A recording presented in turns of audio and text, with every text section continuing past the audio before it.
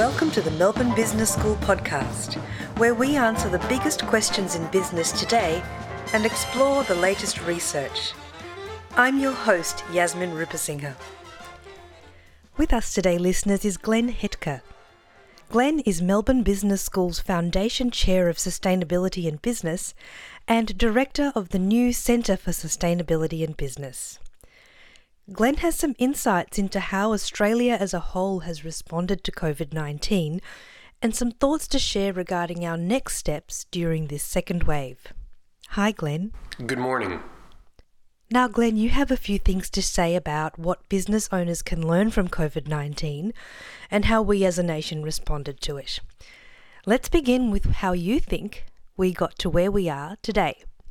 Well, if you look at countries that are enduring COVID-19 the best, they're generally the ones that, largely through bitter experience, had good plans in place and implemented them. And as you look around the world, it's clear that we here in Australia are benefiting from the planning that was in place. It's clearly a very difficult time, here in Victoria in particular. But still, we're seeing a science-driven response coordinated across many institutions, which is keeping us in a better position than many other countries. We've seen that same sort of variation across businesses as well, and there are a lot of businesses that are really struggling to take care of their customers and their employees, given ever-changing restrictions, life-changing disruptions, and reduced levels of business. Unfortunately, there are a lot of firms that probably aren't going to survive this, and that's really sobering. So I think as businesses and governments look back, once we start to move past COVID, we're going to learn a lot. We'll be better prepared next time, and that's important because the next pandemic is really a question of when, not of if. And as we do that looking back, we need to be upfront with ourselves and have a little bit of humility in that the broad outline of this pandemic was really predictable. Not exactly what year, not exactly what kind of virus, but back in 2017, the U.S. Centers for Disease Control had a report that said, and this is a worthwhile quote, "While we can't predict exactly when or where the next epidemic or pandemic will begin, we know that one is coming." You know, it wasn't just the CDC, it was universities and other institutions that laid out exactly the kinds of economic and social disruptions we've been experiencing. And we even had warning signs, dry runs if you will, with MERS, SARS, H1N1, all of which could have become a global pandemic, but for one reason or another, we got lucky, and they didn't. And COVID was just the one that did reach this stage. Wow, that's pretty confronting. So what's the bigger picture here then? What should businesses be doing now to prepare for a post-COVID economy? I think there are two major takeaways, and they're related. The first is that this has made it obvious. We need managers to pay attention more than they may have been used to doing to the big picture, the macro environment. Right. When we're running business on a day-to-day basis, we're focused on internal operations, our suppliers, our competitors, more immediate threats and opportunities. And on a day-to-day basis, that's appropriate. It's what we should be doing. But there will be another pandemic, and if it isn't a pandemic, it'll be something like the Great Financial Crisis, a terrorist attack on the scale of 9/11, or even political disruptions like the oil embargo of the 1970s. And that's even more the case as the world has become more interconnected, and a disaster halfway around the world can become a disaster in our backyard overnight. So we just need every so often to step back and really think about that larger environment that could affect us. And then we need to translate that attention to the big picture into concrete planning that considers seismic existential threats to our business. Wouldn't that be costly? That's just such a natural question, isn't it? You have to ask, how can we afford to do that? Particularly because firms and governments are going to be financially stressed as we come out the other side of COVID. Definitely. But if we look at the difference that preparation made across countries and across businesses, I hope it's pretty obvious that the real question is how can we afford not to prepare for it? That's a tough question, and I don't want to discount it. Human nature works against staring into the abyss. We don't like to consider existential questions if we don't have to. It's going to require substantial changes in how we plan, invest, and operate. And it will be especially challenging for small and medium businesses who often lack access to the capital and the expert knowledge that's available to larger businesses. But even larger businesses can really struggle with this. And that's one reason that I think this is really going to require all sectors of society working together. Business, government, I think there's a role for the for-purpose sector, and certainly as a business school, we're contributing our expertise and we'll be incorporating lessons from the COVID-19 experience into how we train future leaders. I'd like to pick up on your point about individual business owners. Do you have any advice for them? Perhaps you can recommend one practice that they should be doing right now, something that any individual business owner can start doing. Absolutely. And it begins with thinking about what a seismic existential crisis would be for your business. And that will vary across businesses. And we can't prepare for every disaster. You know, if the aliens show up to invade next week, I'm not going to blame any manager who wasn't prepared for that. Oh, thank goodness for that. Right. Now we just have to hope that doesn't happen. There are probably common features across the most likely crises for a given business. I mean, it might be your supply chain. It might be losing sales. It might be about having your workforce unavailable all of a sudden. Once you've thought about what would that disaster be, that existential disaster, you can ask yourself, given your available resources, what can you put in place to prepare? Something that almost any business can do, regardless of its size or resources, is to map out the decisions you'd have to make when that crisis occurred, and the criteria you'll use to make those decisions. Now, that can be somewhat elaborate. There's a great example of a grocery chain in the state of Texas in the US called H-E-B.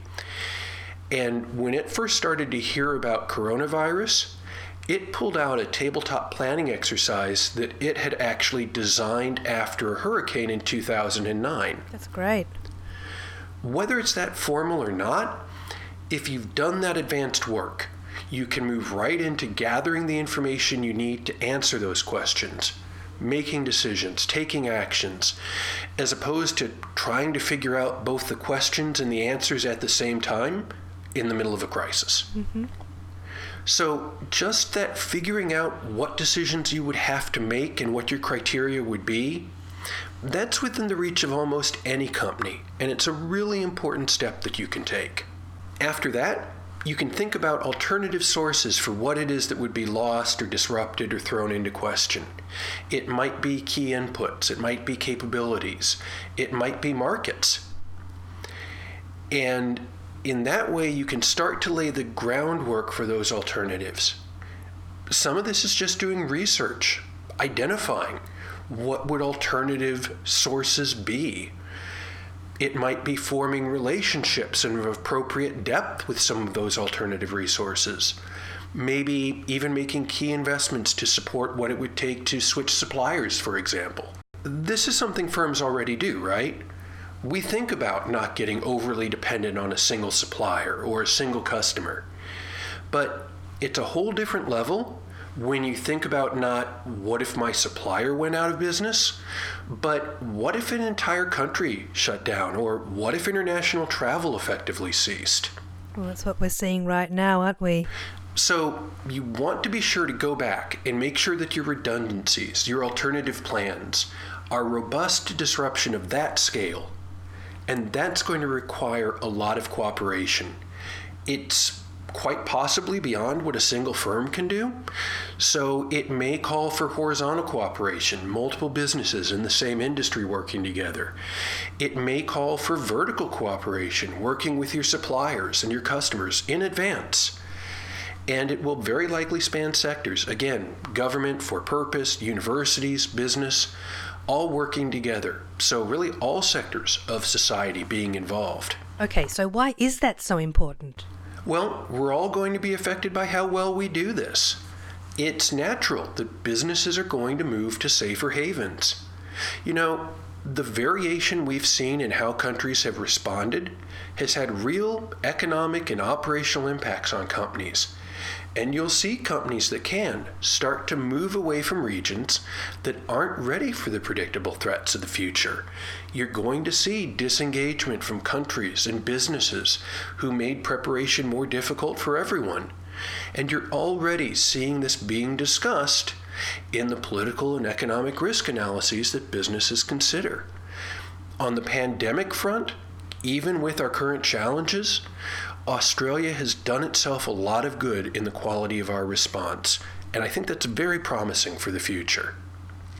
Now, Glenn, thinking beyond the pandemic, what other existential or economic threats could we expect in the future, besides things like zombies or extraterrestrial visits? And what sustainability practices do you see mitigating the risk of those threats? Well, as you mentioned, sustainability is a really key area here, and that incorporates not just climate change, but issues like pollution, loss of biodiversity, and others. And there's a really strong parallel to what we saw with the pandemic, in that the broad outlines of the impact on the well-being of people and economies are well understood. Maybe not in all of the details, but the broad outlines are very clear. We may not observe that impact on a daily basis, but we know it's going to be substantial, and so we'll see the same sort of responses over time. Simple business imperatives are going to lead investment to better prepared markets that are contributing more to solutions. Tolerance for businesses and countries that are increasing the sustainability burden on others will go down. So just as before, I'd say the question has to shift from how can we afford to address the challenges of sustainability to how can we afford not to? And just like in the pandemic case, the answer to that question is going to require all hands on deck: business, government, the for-purpose sector, and academia. It's very clear that we need to focus on the future through a sustainability lens. Now, let's talk about the newly launched Centre for Sustainability and Business. How do you see it helping businesses and society? We're very excited with the launch of the Centre.